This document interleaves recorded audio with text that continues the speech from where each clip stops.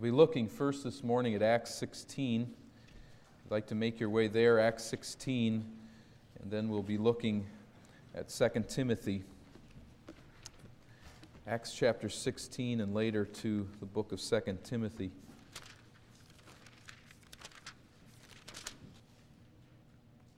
I was looking at some sermon records and saw that it's been 9 years since I addressed this particular issue on Mother's Day. We have had some infamous sermons on Mother's Day, which I would rather not recall. But the day where I forgot that it was Mother's Day and preached on Satan, I'll never forget that day. Some of you have made sure I never will forget that day.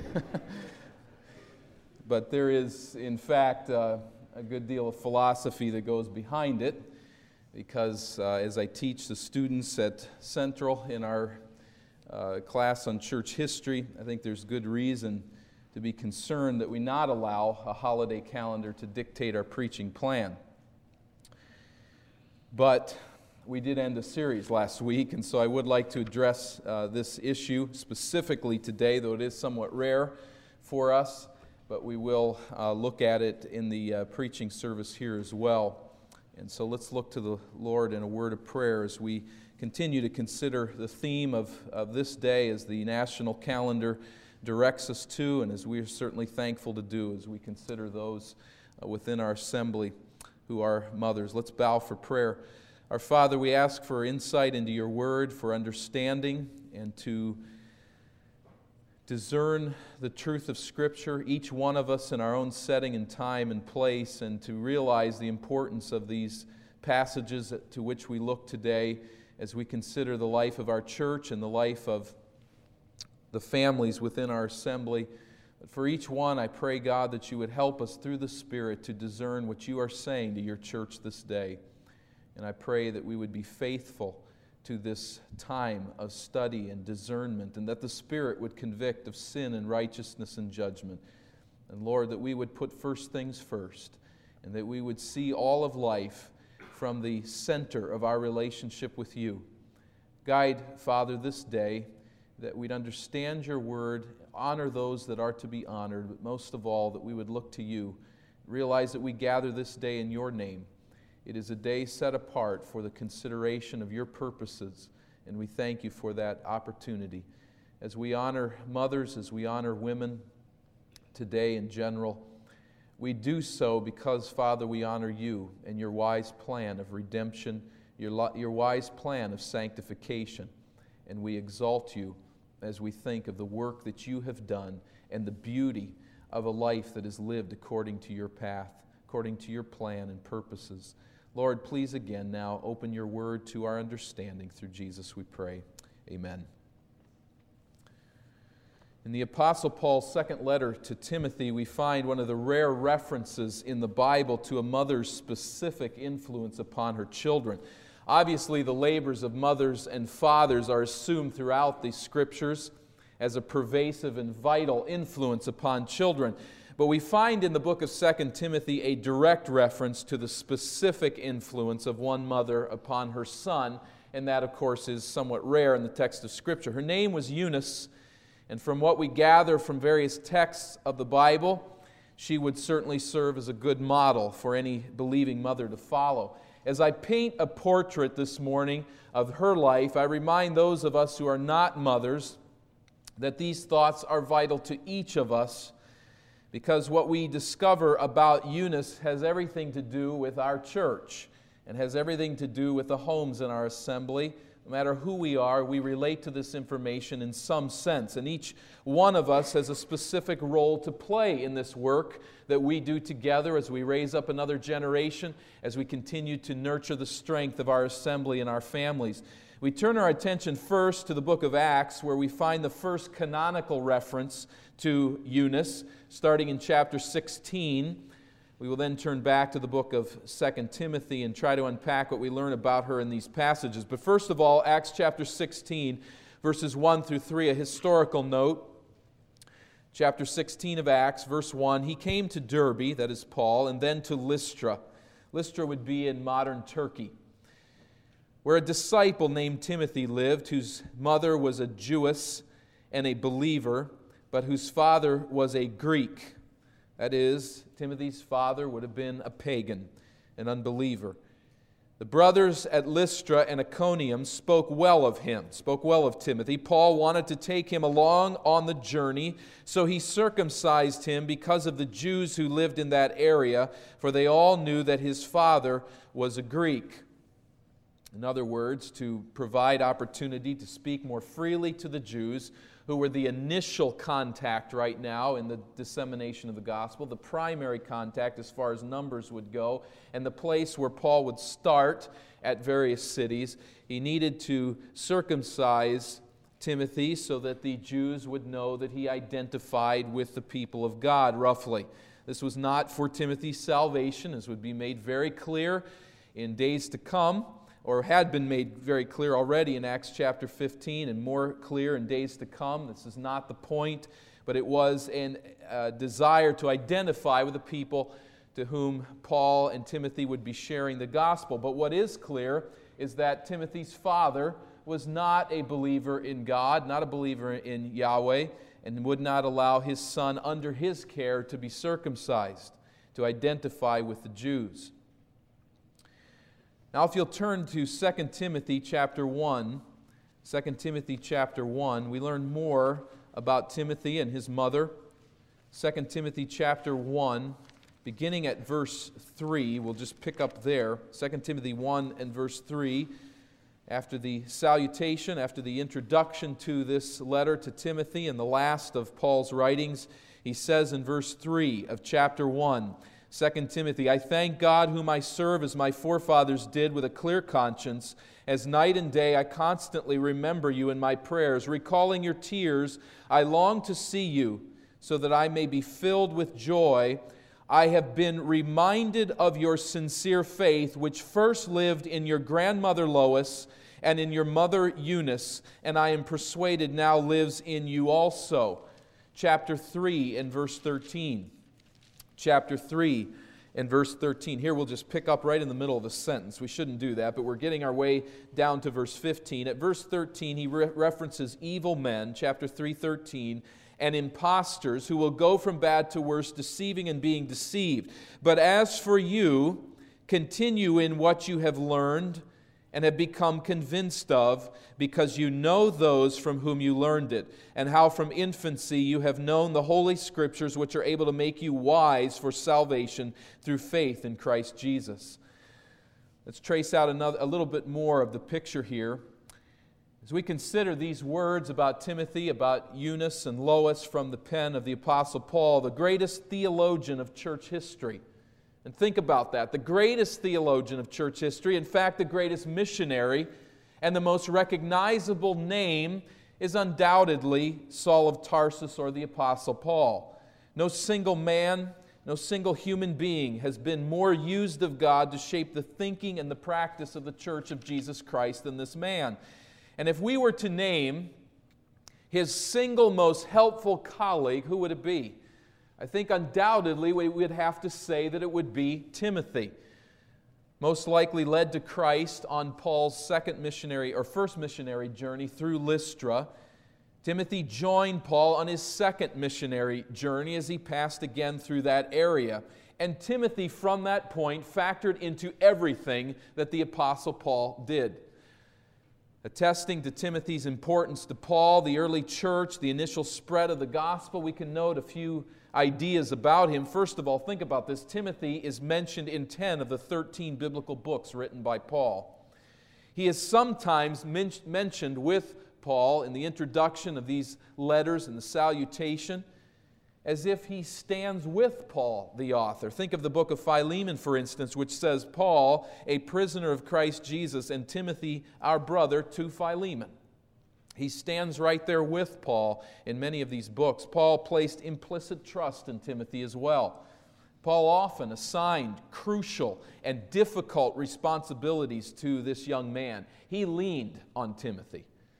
He sent this young assistant to straighten out doctrinal problems in certain cities and to untangle quarrels between church members at various locations. He sent Timothy to stand against and to rebuke false teachers who had infiltrated some of the local assemblies. Whatever the task, when the going got tough, Paul could say of Timothy, Philippians chapter 2 and verse 19, I paraphrase, there is no other man who is so like-minded with me that he will naturally render spiritual watch care to the flock of God in my place. I completely trust his theology. I completely trust his character. And he said to the churches to whom he wrote, I pray and command that you treat him in the very same way.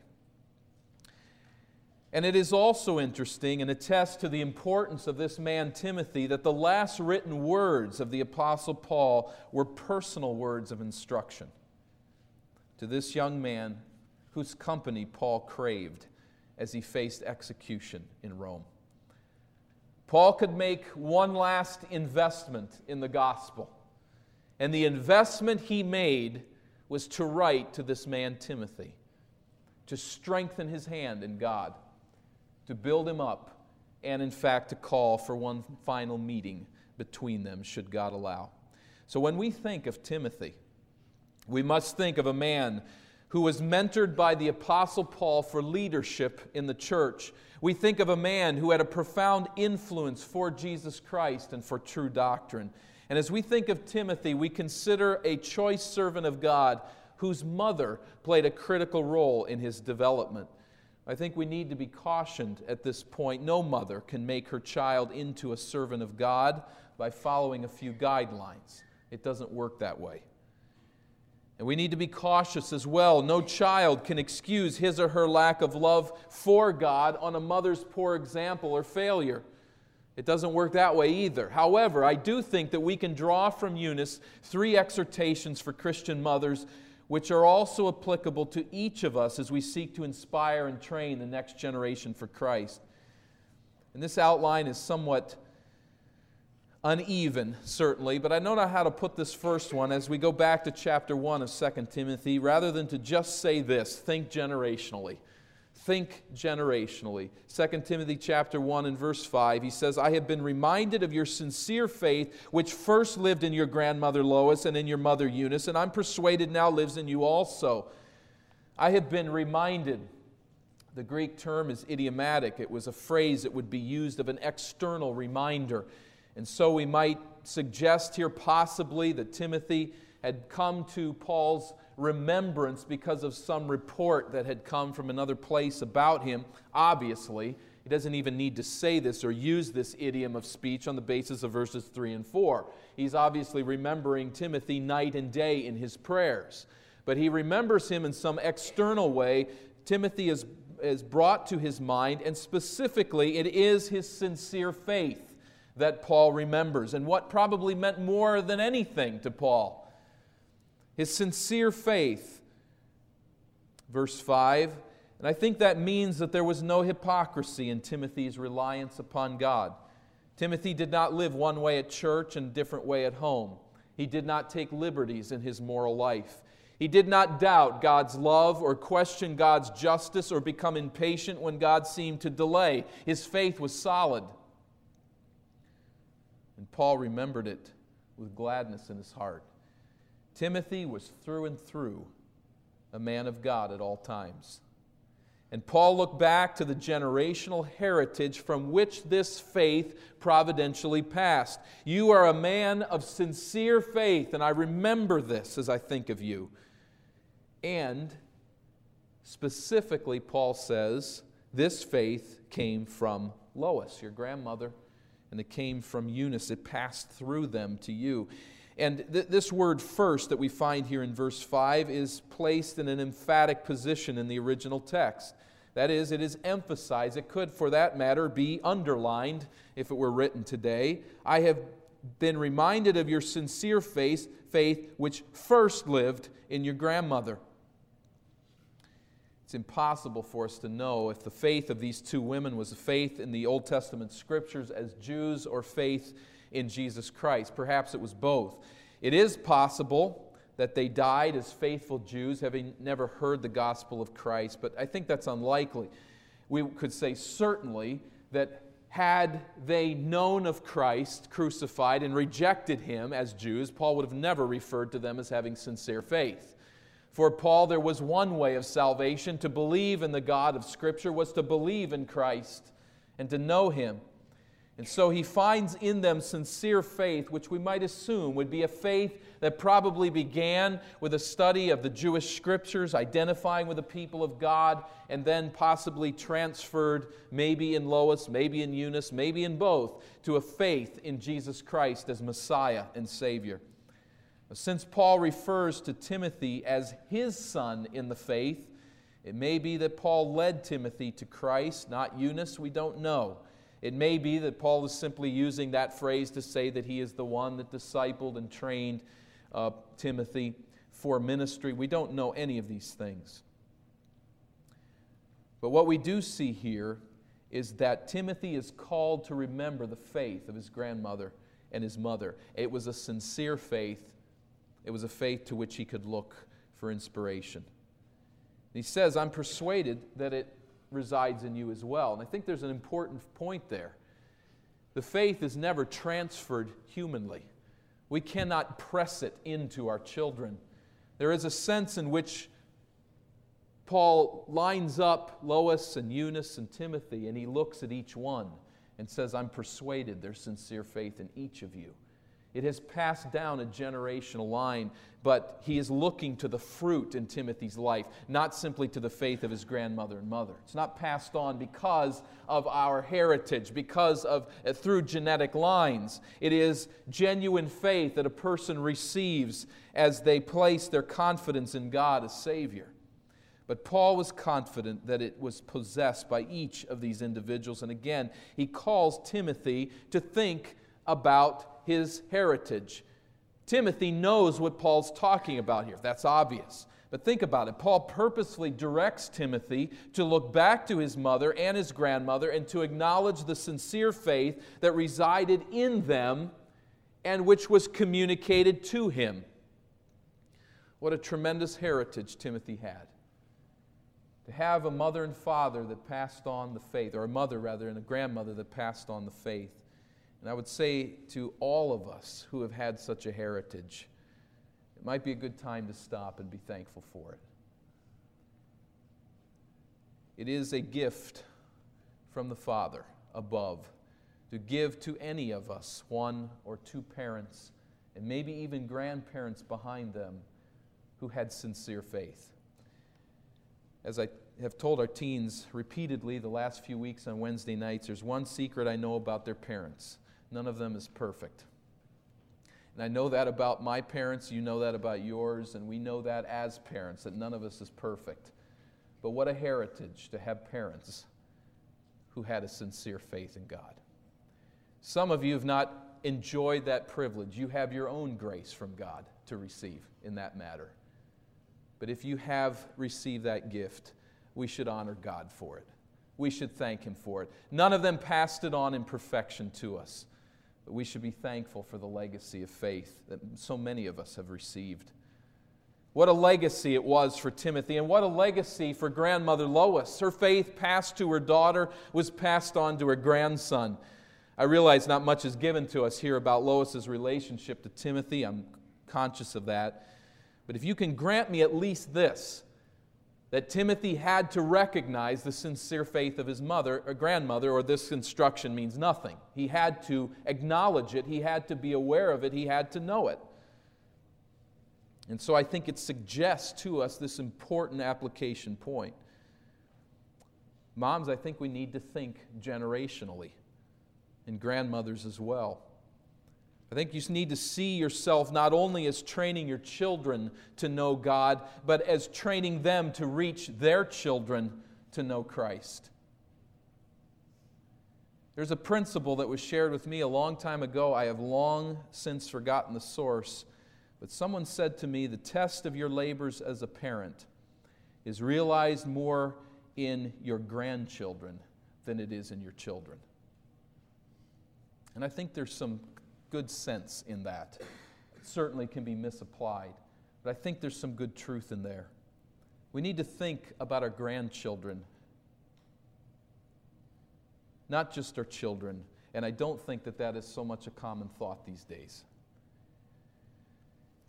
I think by way of illustration, I get telephone calls from time to time from friends, people who apparently, I guess on this issue, respect my opinion, and ask me about a church change, not coming to this church, but to another church, and considering various options. And I'll tell you, sometimes their stories are sad when you think of what is there in some communities, and some of the choices people have to make are excruciatingly difficult. But one thing I noticed, it just seems to be a pattern that as so many times as I filter these calls, there is basically this theme. There's a church over here that really provides a lot. It's really a kind of neat place to be. But we would have to make some compromises theologically. Now, all of us make compromises theologically in every church. There are no two people that agree on everything theologically, but I'm talking about some fairly significant issues that will take a family down a particular direction. And again, I think this principle comes into play. The principle is don't just think about the church you can get your children through. Think about what it's going to mean to your grandchildren. If you can answer that faithfully with a clear conscience, then maybe you're on the right track. But if you can't, be warned. Yes, we can, all of us, certainly exist in a church we don't agree with as adults. We can filter out certain doctrinal differences. We can say, oh, I don't prefer this, or maybe there's a practice of the church or a ministry of the church. I don't fully agree with that. We can filter that out. And we may even be able to filter some of that out with our children in view. But we have to look beyond what happens when those children have children and are part of these assemblies. What then? Think about your grandchildren. It's just one point of application. But I'd like to go just a little further and say this. I think we should learn to conceive grandparenting days as days of great opportunity to pass on the faith to our children's children. Grandparents today, it would seem, at least in this country, exist to spoil the grandkids at any cost. Indulge them with things. Give them whatever will make them happy for the moment. Turn them into absolute rascals and then turn them back to their mom and dad. That seems to be the pattern of the day so often. I think we really all need to think through that. And I'm not talking here specifically to grandparents. I'm talking to people who are becoming grandparents someday, even those of you who aren't even married yet. Think about being a grandparent. My wife will attest to this, that when we first got married, I think it was probably on our honeymoon, I said, I can't wait to become a grandfather.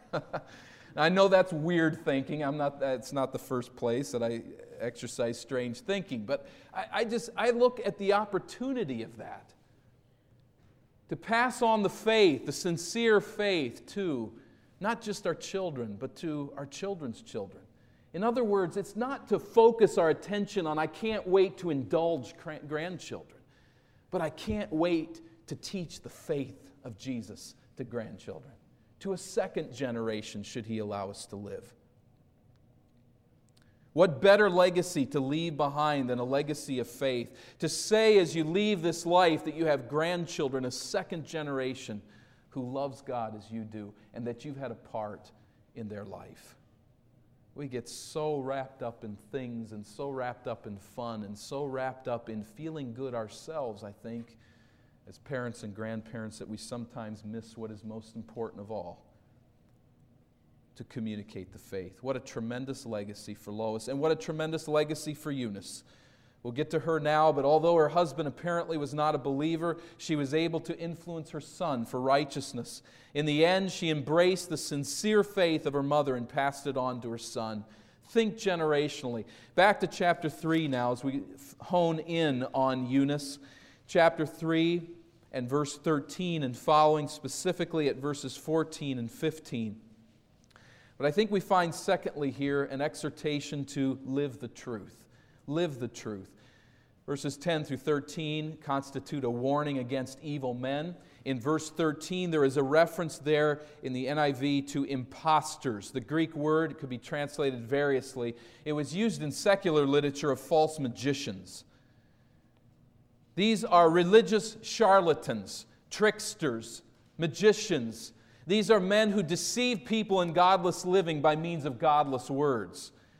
And you notice there in verse 13 that not only are they impostors, not only are they deceivers themselves, they are also being deceived. That is, their own sins snare them and they begin to believe themselves. They believe their false teaching. But notice verse 14. Having introduced these individuals, Paul then writes to Timothy, verse 14, "But as for you, continue in what you have learned and have become convinced of." But as for you, in sharp contrast to those who are snared in falsehood, Paul calls Timothy to hold fast to the truth.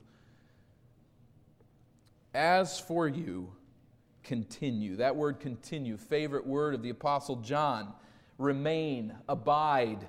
The Greek word meno, continue on in the things that you have learned. Specifically, he's to hold to what he has learned and has become convinced of.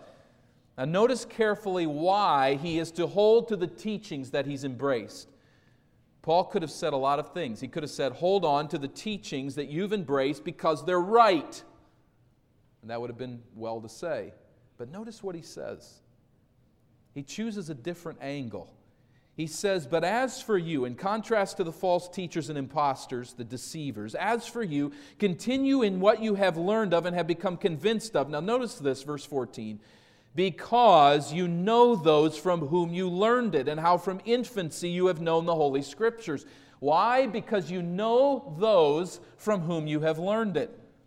I think Paul refers to himself, obviously, verse 10. You, however, know all about my teaching, my way of life, my purpose, faith, patience, etc. He's obviously referring to himself. But did Paul teach Timothy the Holy Scriptures from infancy? Obviously not. He meets him in adulthood.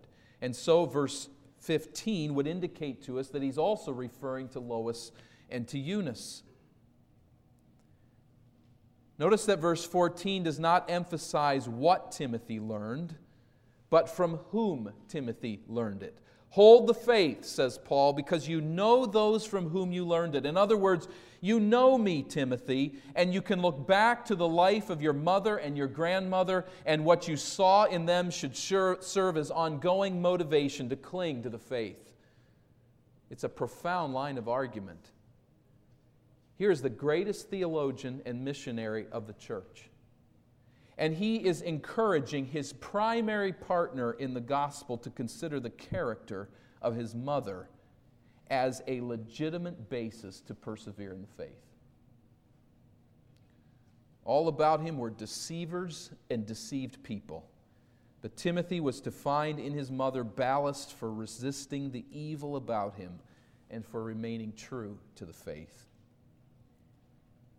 Now, I sincerely doubt, that as Eunice was changing Timothy's diaper or nursing him, I doubt that as she comforted him when he had a skinned knee or held him when he was afraid of the dark,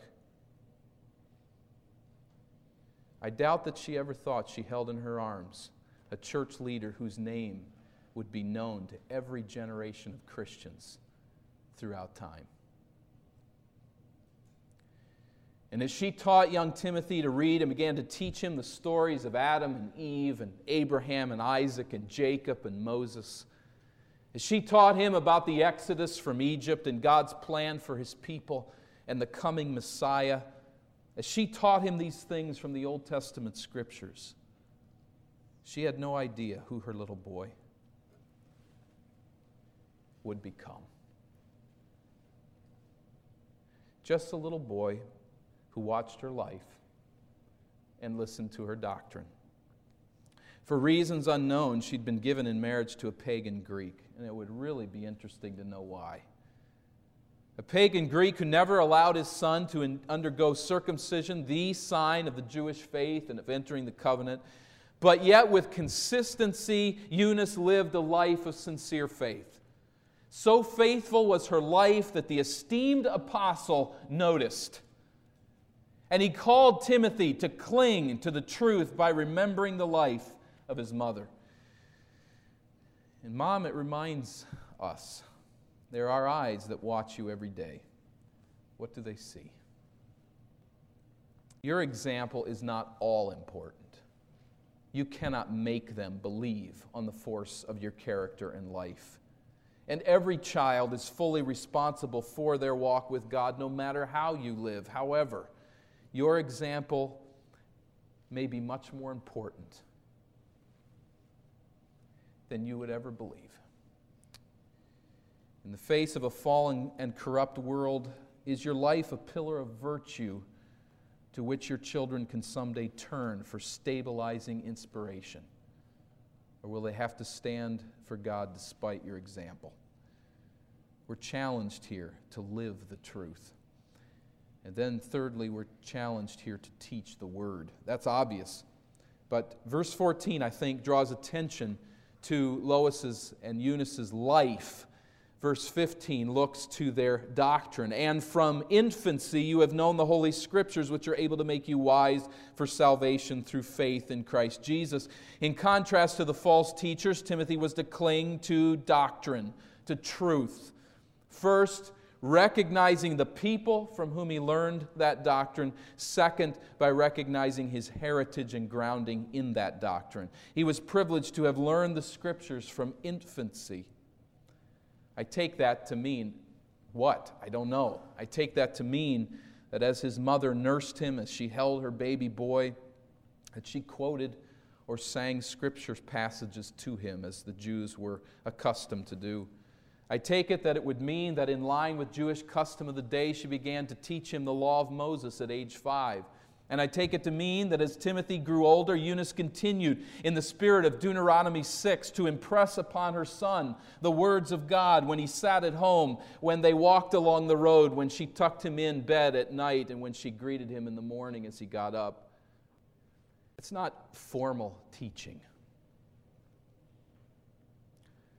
As you get your child up in the morning at 7 years of age and they rub their eyes and get the sleep out, you don't say, "Now I want you to recite to me the 5 points of Calvinism and which ones you agree with and which ones you don't."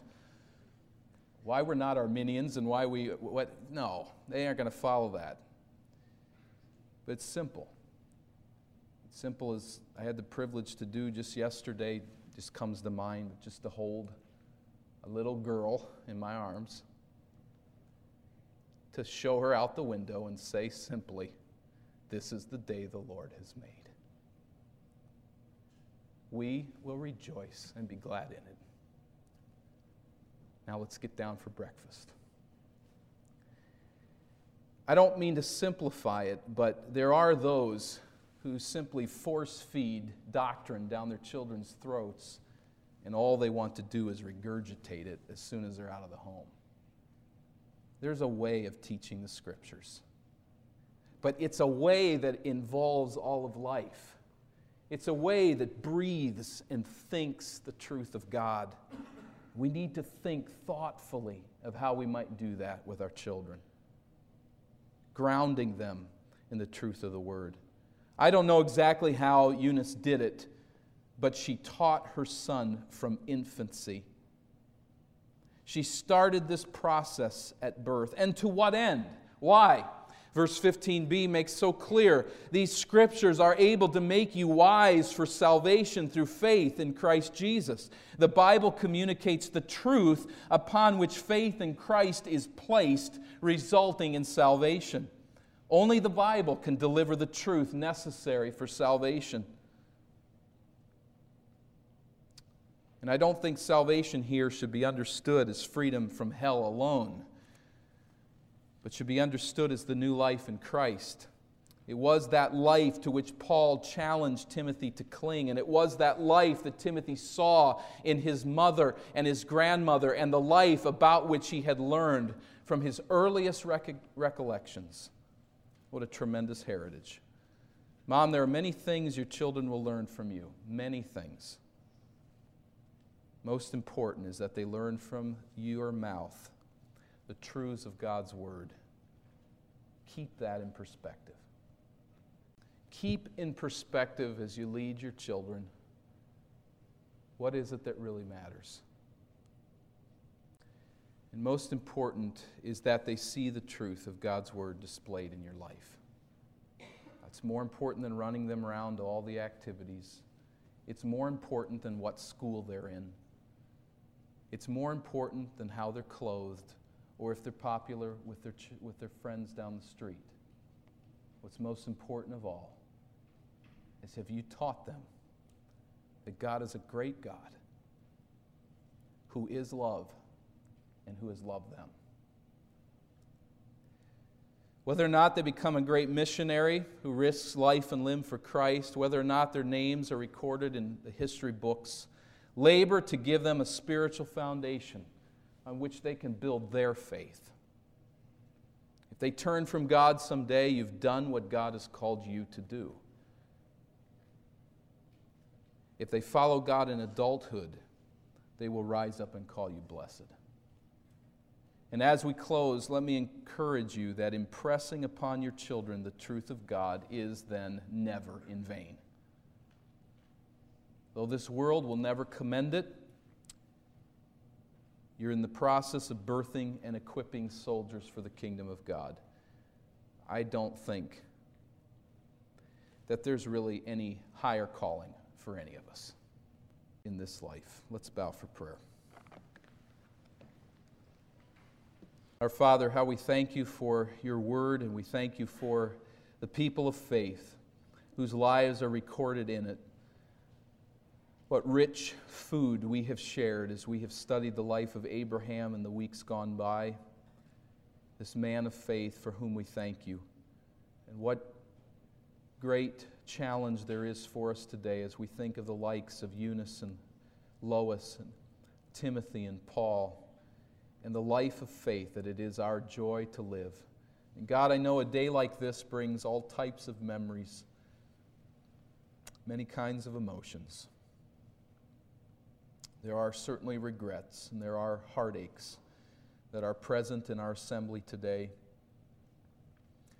But we thank you, God, for the reminder of what it is really all about. In the end, it's not about any one of our personal families. It's about your glory and your honor and the spread of your gospel and the spread of your truth and the defense of the faith by your people. And I pray that we'd pour our lives into that, that you would free us as an assembly from the idolatry of children that is so prevalent among believers in our day, certainly among unbelievers as well. Free us from the idolatry. But God, then in that freedom, I pray that you'd open to us vistas to see how we may proclaim the faith to our children. Those who are moms, those who are fathers, those who do not have children, those that are able to look down and see someone in age that is under them and to pick them up. I pray that we would all do that and pour out our lives as we seek to proclaim the faith to a growing generation. We thank you for the reminder of this great task and of your love for us. We thank you as our Father that your love reaches to each of us where we are. And we thank you, dear God, that you have in your love laid out a word for us to follow. And I pray that we would do so, that you would allow us in these prayers that now ascend to you in the spirit of your people.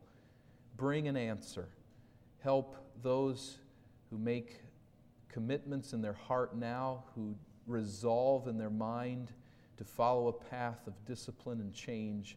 I pray, God, that you will mix those weak and human commitments with your divine power, that you would enable us and work within us to will and to do of your good pleasure. Do that work now, I pray, through the ministry of the Spirit, and may this be a day of awakening and change and growth for us.